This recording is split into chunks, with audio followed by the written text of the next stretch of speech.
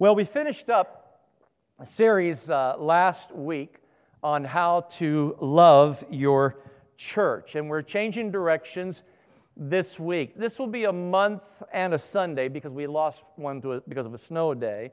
This will be a month and a Sunday where we talk about things in our lives that we need help dealing with. How do I cope with, insert your situation there. How do I cope with anxiety? How do I cope with loneliness? How do I deal with disappointment? How do I handle ambition? How do I deal with these things that can often cripple and can make it so that my walk with Christ is not as strong and as vibrant as I would desire for it to be?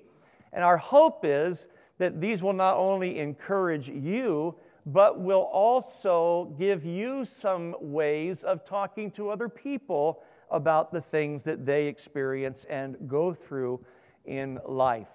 So today, we're going to talk about disappointment. How do I deal with disappointment? And if you go to our little app on your phone, or if you open a browser and go to crcc.info, you can get to the message notes through there, and you can follow along with us in those notes. And you can find those either by clicking on the card that talks about this Sunday, or if you swipe to the end, I think the message notes are there as well. How do we deal with disappointment? Let me read you one little quote here that I want you to remember today.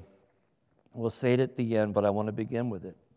Philip Yancey wrote a book called Disappointment with God, How to Handle Disappointment with God. And in the course of that book, as he's talking about it, he says these things. He says, "Not until history has run its course will we understand how all things work together for good." Faith means believing in advance what will only make sense in reverse. That's a great, great line. Faith is believing in advance what will only make sense in reverse when we see it from that perspective. Well, the passage that Fiona read for us in Timothy, in the second letter of Timothy, this is Paul's last letter. This is a letter written by Paul from prison. He is awaiting what will eventually be his execution. Winter is coming on. It's getting cold. In fact, he asked that Timothy will bring the cloak that he had left because it's getting cold and he needs a jacket, a cloak for some warmth. Sitting there in a unpleasant prison cell, waiting and longing for people to come and be with him. You can hear in the passage his loneliness, his desire to be with other believers. But as he says, only Luke is with me. Only Luke is with me. Paul, in this letter, expresses some great opportunities for disappointment. He says at one point that Demas, having loved this world, has deserted me. Demas had been a co-worker, a co-laborer with Paul. He's mentioned in a couple of other letters. But he says he has forsaken me, having loved this present world. He's already sent Crescens and Titus to different places on ministry assignments, so those co-workers are gone. Luke is there with him. And he's still stinging from something that a man by the name of Alexander did to him. Alexander the coppersmith, he said, did me great harm. And he's still obviously stinging from that to mention it in this letter. And then he says, when I had my first defense, when I first stood at trial, I had hoped that some of the other believers would come and would be with me and be there as support and encouragement. I've poured my life into these people. I brought the gospel to these people. Surely, when I stand, I will not stand alone. I'll be able to look around and see some faces that are smiling. But as he says here in the letter at my first defense, no one came to stand by me, but all deserted me. All deserted me. In prison, cold, aging, facing what he knows will be ultimately the end of his life. Writing his last letter alone in that cell to his beloved Timothy, Luke being a faithful secretary for him. Demas has deserted me. Alexander the coppersmith, he really hurt me. He really hurt me. And all these people that I've poured my life into, not one smiling face at my trial.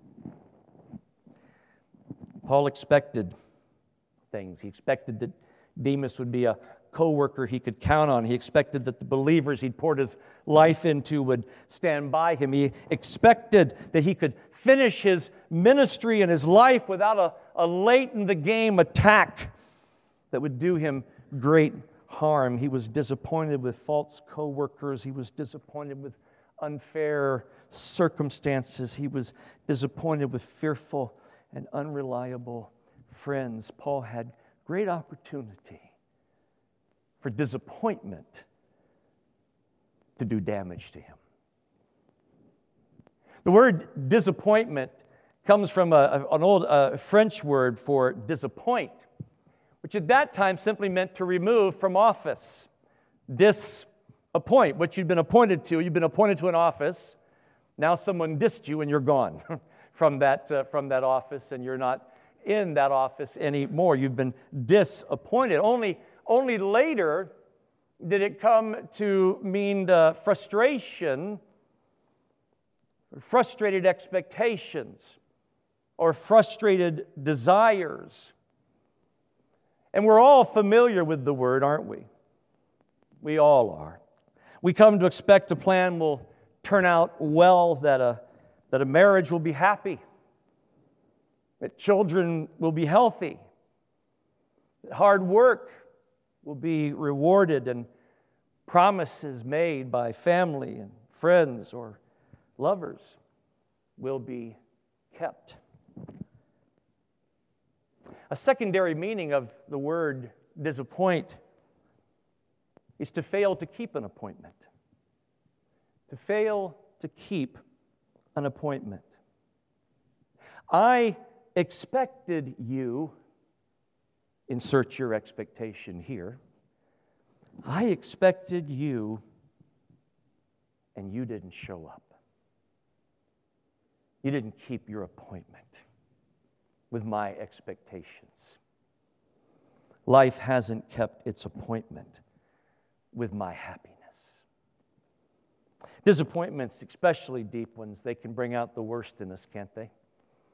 They can bring out great sadness, all the way to great anger and bitterness when we face disappointments, when life doesn't keep its appointments with our happiness. And if we're honest, a lot of our disappointments ultimately end up being disappointed in God. Disappointed in God because He didn't deliver on my expectations. The whole televangelism world is built on building expectations in people for what you deserve now, for what you are worth now, for what you should get now. It's built on creating these expectations. And then when those expectations are not met, what do? How do we handle it? We may drift into self-pity, or we may start looking for who we can blame. And often we feel sorry for ourselves and we blame God for our disappointments. The psalmist David, he gives voice to many of the thoughts that we often have in our heads. Psalm 22, 1 through 2. I know this is a messianic psalm and that it's the words that were said from Jesus at the cross, but they were also said by David in a real-life situation in which he was feeling this: my God, why have you forsaken me? Why are you so far from saving me from the words of my groaning? Oh my God, I cry by day, but you do not answer, and by night, but I find no rest. Have you ever been close to that kind of prayer? That kind of feeling about life? And what's interesting is that later in the psalm, he takes an entirely different tone. Later in the psalm, in verses 22 through 24, he says this: I will tell of your name to my brothers. In the midst of the congregation, I will praise you. You who fear the Lord, praise Him. All you offspring of Jacob, glorify Him and stand in awe of Him.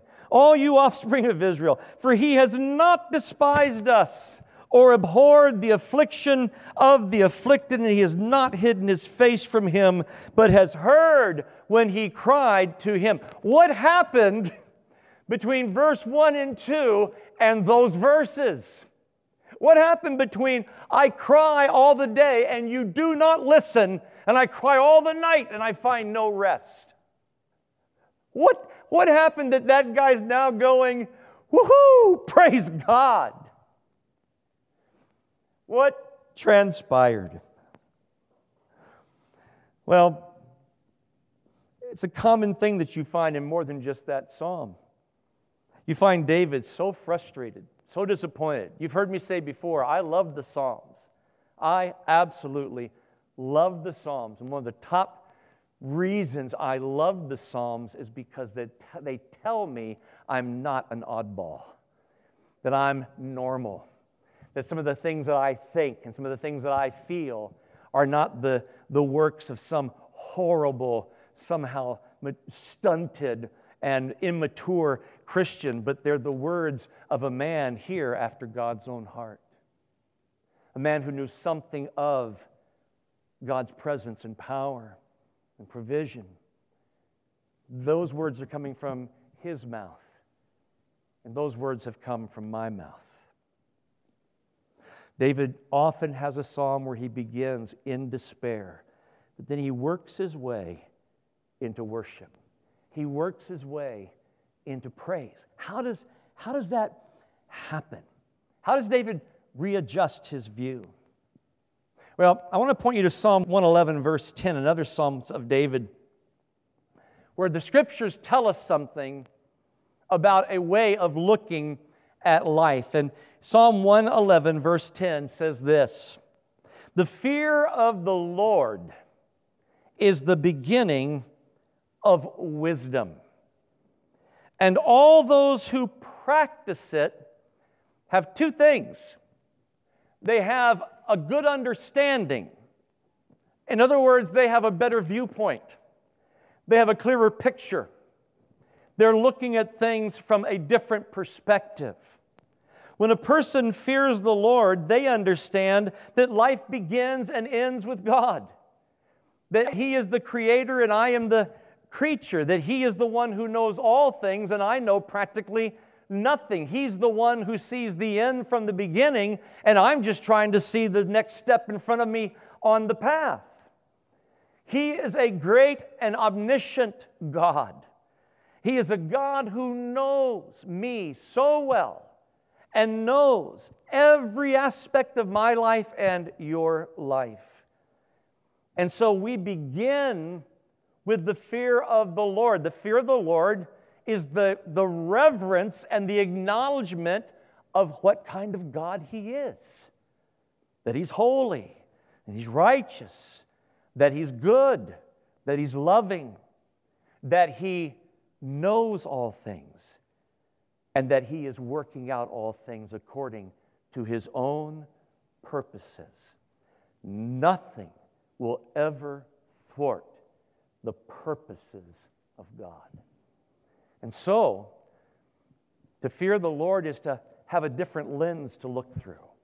Not the lens of self-pity, not the lens of blame, but to look through a lens that says, I want to begin with this viewpoint in whatever situation I find myself in, that God is good, that He can be trusted, and that He knows all things. So we begin with a good understanding, a better viewpoint, and then what's the second thing that happens? We experience hope. We experience hope. David says this, the fear of the Lord is the beginning of wisdom. All those who practice it have a good understanding. His praise endures forever. His praise endures forever. In other words, if we want to make sense of life, if we want to gain perspective, if we want to have hope, we have to reorient our viewpoint, to change our lens, to stop in the middle of whatever is disappointing and frustrating us and step back and say, wait a minute, I've got a bad lens in front here. I need to change that. And I need to remember that God is good. I need to remember that He is working out His purpose. I need to remember He knows the end from the beginning, that He actually does make all things work together for good, ultimately to those who love Him. I have to begin there. And if I understand that God can be trusted, then I'm starting at the right place in dealing with disappointment. That I can trust God. I can trust His motives. I can trust His heart. I can trust His abilities. I can trust His faithfulness. And then I have hope. Why do I have hope? Because His praise endures forever.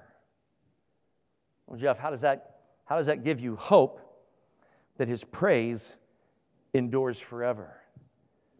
Because it reminds me of this, that everything that causes me heartache and pain and sorrow and aggravation and frustration and deep, deep disappointment, everything like that will not endure forever. But His praise will endure forever.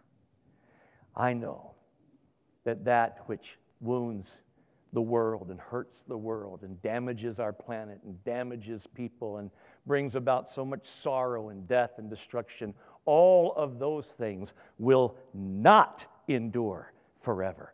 But His praise will endure forever. Why? Because in that place that we live with Him in glory in the ages to come, there is nothing not to praise Him for, because there is always rejoicing. Always rejoicing. Proverbs 3:5-8. Trust in the Lord with all your heart. Oh, how many times? Have you quoted the Scripture before? Have you shared the Scripture before? Have you ever believed the Scripture before? Man, it's so easy to quote, but often so easy to put into practice, isn't it? Trust in the Lord with all your heart and do not lean on your own understanding. Change your lens. Change the viewpoint. Reframe the situation. Don't trust in your own understanding. Your understanding often will just take you toward feeling sorry for yourself or feeling self-pity or self-hatred, self-loathing, or your understanding can lead you to try to find someone to blame, some place I can point the finger and make myself feel better because it wasn't my fault. It was that idiot that did it. It was that person who brought this on. Trust in the Lord with all your heart. Do not lean on your own understanding. Here's the lens change. In all your ways, acknowledge Him, and He will make straight your path. There's the lens change. In all your ways, acknowledge Him, and He will make straight your paths. Basically, he says the same thing here. Be not wise in your own eyes. Change the lens. Be not wise in your own eyes. Fear the Lord and turn away from evil.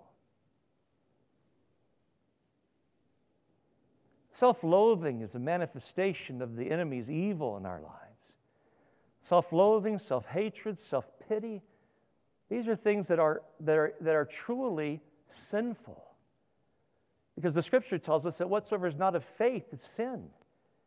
And self-pity, and self-deprecation, and self-loathing, and whatever, those things that drag us down into a place where we don't trust, where we don't believe God's goodness, where we question God's character, that is sin. Solomon here is saying, turn away from that. Turn away from sin.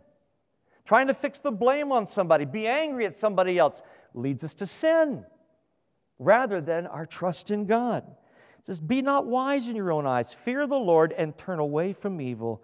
It will be healing to your flesh and refreshment to your bones. Listen. Disappointment can ravage you. And the deeper the disappointment, the greater the chance for that. Disappointment can ravage us, but trusting in the wisdom of God, reorienting, reframing, changing the lens, trusting in the wisdom of God can bring healing and hope and refreshment to our hearts. Philip Yancey in that same book says this: no matter how we rationalize, God will sometimes seem unfair from the perspective of a person trapped in time. That's who we are. We're trapped in this time frame. We're trapped there. And he says, only at the end of time, after we have attained God's level of viewing, seeing things clearly from His viewpoint, God's level of viewing, after every evil has been punished or forgiven, every illness healed, and the entire universe restored, only then will fairness or justice truly reign. And then we will understand what role is played by evil and by the fall and by natural law in an unfair event like the death of a child. Until then, we will not know and can only trust in a God who does know. And He does know.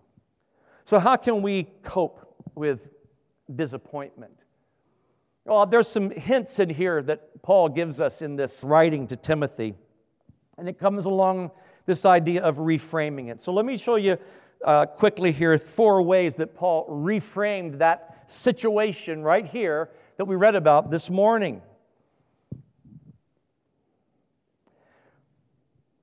He says this: Alexander the coppersmith did me great harm. The Lord will repay him. Paul, number 1, Paul reframed with trust. He reframed with trust. He did not take things into his own hands. He did not feel like he had to manipulate or control or fix the situation. The Lord will repay him. This is true of all kinds of disappointments in our trying to fix it or change it or manipulate it. Instead of giving in to negative emotions, in negative thinking, or giving in to blaming and anger and hatred, rather than giving in to saying, I've got to fix this, what did he do? He left it in God's hands. The Lord will take care of this. He doesn't specify how. He just says, I can trust God. He will take care of this. He will repay him according to his deeds. So Paul chose to reframe his situation with trust that God would take care of the things that were causing him great heartache. Number 2, Paul reframed with forgiveness. He refrained with forgiveness. When those people didn't show up at the trial, when they did not stand with him, look at verse 16. At my first defense, no one came to stand by me, but all deserted me. May it not be charged against them. What is Paul doing? He's saying, I forgive them. I forgive them. These are new Christians. These are new. They're living in a society that's so hostile toward believers. They probably were fearful.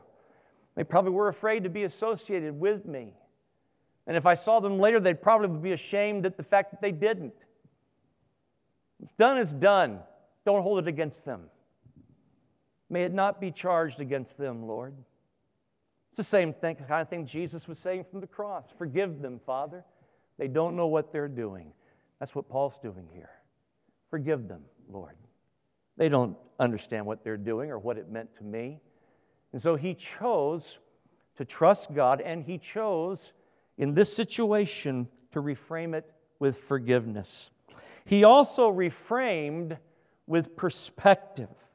He reframed with perspective. He saw his difficulties as part of God's mission through his life. Look at verse 17. But the Lord stood by me and strengthened me so that, you see the connection here? The Lord stood by me. I'm leaving it in his hands. I'm choosing forgiveness. The Lord is standing by me, and he's strengthening me. Why?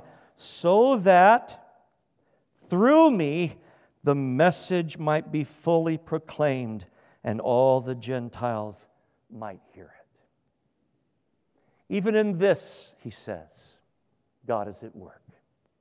Even in this situation with this man that did me great harm, with this person, Demas, who deserted me, with these people who didn't support me, in all of this and in this life situation, circumstance I find myself in, this miserable place, God is at work.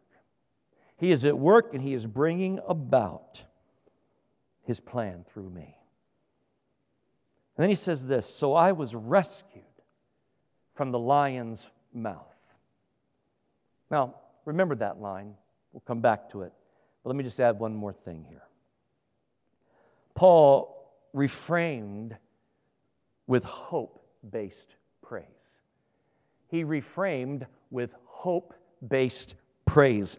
The Lord will rescue me, verse 18, the Lord will rescue me from every evil deed and bring me safely into. Now what's he facing? He's alone, he's deserted, he's facing execution, but what is his testimony? The Lord will bring me safely into his heavenly kingdom. To him be the glory forever and ever.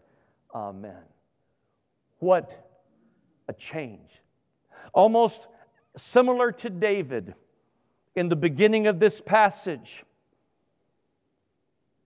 I hope somebody's going to show up soon. I mean, he says, please come quickly. I think that's translated, hope somebody shows up. Because Demas, that fake co-worker, has abandoned ship. Alexander the coppersmith did a number on me. And all these believers I've been helping and preaching the gospel to, deserted, never showed up to help me in my time of need. And I'm sitting in a prison cell and I'm waiting to die. My God, why have you forsaken me? Starts off a bit like David. But then how does he end it? I know this. What happens? Changes the lens. Take this lens off, put that lens on, change the lens. He's changed it, how he's looking. And he arrives at this place through forgiveness, through trust, through perspective, through the fear of the Lord. He reminds himself of who he is and what God is doing, has done, and has promised to do through him. And he says, never mind, it's okay. because my God will bring me safely into His heavenly kingdom. To Him be the glory forever and ever. Amen. Well, back in verse 17, remember, he says, I was rescued from the lion's mouth. Paul was not tossed to the lions. This wasn't a Daniel in the lion's den scenario. He's using metaphor. He's using metaphor for an expression for escaping something dangerous, escaping something that could derail. Are you encountering things in life that could derail you? That could damage your faith? That could end up deceiving you? That could end up detaining you from your purpose? That could end up letting anger or bitterness or hatred or self-pity and self-loathing? Are you in danger of being derailed at some point through these disappointments? The Scripture says in another place that Satan prowls about like what? Like a roaring lion seeking whom he may devour. I don't know that Paul had that idea in mind when he said this, but it fits beautifully. And so he saved me from the mouth of the lion. How do you stay out of the lion's mouth? How do you stay out of getting chomped on by the enemy who would try to derail you? How do you make that happen? Well, let me give you just a little bit here from the fighter verse. The fighter verse this week was a continuation, of course, of the other one. It's 1 Thessalonians 5, 14 through 22. So let me see if I get the whole shooting match here. 1 Thessalonians 5, 14 through 22. And we urge you, brothers, admonish the idle, encourage the faint-hearted, help the weak, be patient with them all.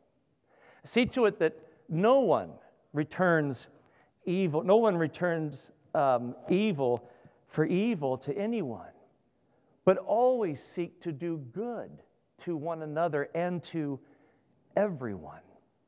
Rejoice always. Pray without ceasing. In everything or in all circumstances, give thanks, for this is the will of God in Christ Jesus for you. Don't quench the Spirit. Do not despise prophecies. Test all things. Hold fast what is good. Abstain from every form of evil. Great passages. Great encouragement in that. And there's a little section there that I just want to offer to you in closing today that has to do with how to stay out of the lion's mouth.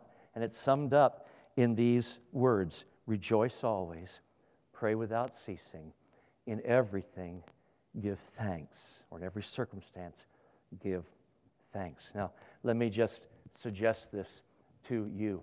How do we stay out of the lion's mouth? Refrain, refrain, refrain. To live intentionally, to live an intentional life of Christ requires us to pause. To pause.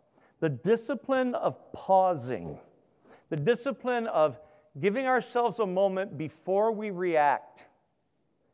To take a moment, this is the fruit of self-control. To take a moment to pause before we react and switch that lens, change that lens. Rejoice always. When I read that, I hear, stay near the cross. Because the root of all my rejoicing is the gospel. The root of all my rejoicing is what God has done for me in Christ Jesus. You've heard me say when I counsel couples sometime that have gone through some level of deep disappointment and damage to their relationship, I will tell the spouse who has been sinned against, it's vital that you stay near the cross, that you stay humble before God. Because what's going to happen is your partner's over here, and as you move away and you focus instead on blame and anger and bitterness, and you focus that direction, you're moving away from the place of your own mercy and your own realization that you need mercy and that you and I are just as deserving of hell as the worst person that we know. And so my root of rejoicing is I stay near the cross and I remember, thanks be to God for His unspeakable gift. Thanks be to God. Keep me near the cross, Lord. Keep me always rejoicing. Keep me preaching the gospel to myself regularly. Keep me in that place. Rejoice always. Stay near the cross. The more you stay near the cross, the better you'll be able to frame people in a proper way. But the further we get from it, it's dangerous. Pray without ceasing. Pray without ceasing. Stay open to your Father. You know, when I think about pray without ceasing, this openness, this is the idea that is in my mind. Pray without ceasing. In other words, live continually referencing life to the Father. And do so in talking about it with Him. Bring everything, every pain, every hurt, every disappointment, every question, every challenge, every difficulty, every sin, every heartache, every joy, every happiness, every opportunity. Bring them continually before God. Keep in conversation with your Father. Everything. Continually reference life. This is part of reframing. Continually reference life to the Father and who He is. And then third, give thanks in every circumstance. Stay in the fear of the Lord. You don't know. He does. You don't know. He does. How can you give thanks in every situation? Because I don't know, but He does. Because I know this, that whatever happens here and whatever happens in this life, His praise will endure forever. And the hurt will not. It will not. Rejoice always. Pray without ceasing. In every circumstance, reorient, change the lens, give thanks to God. He knows, you don't. As that quote said, faith means believing in advance what will only make sense in reverse. Believing in advance what will only make sense in reverse. Not until we have escaped the bondage of the time frame we're stuck in will we be able to see the great plan of God. The great plan of God. There were people sitting in the place that you're sitting hundreds of years ago that were wondering, why is this happening to me? And you're the answer. You're the answer. How many pieces did God move into place? How many things did He do? How many trials had at the end of them another believer, a you. And should the Lord wait, maybe another 100 years from now, there'll be somebody wondering, why am I going through this? Or you're sitting here going, why am I going through this? And someday they will be the answer. You don't know. He does. We can trust him.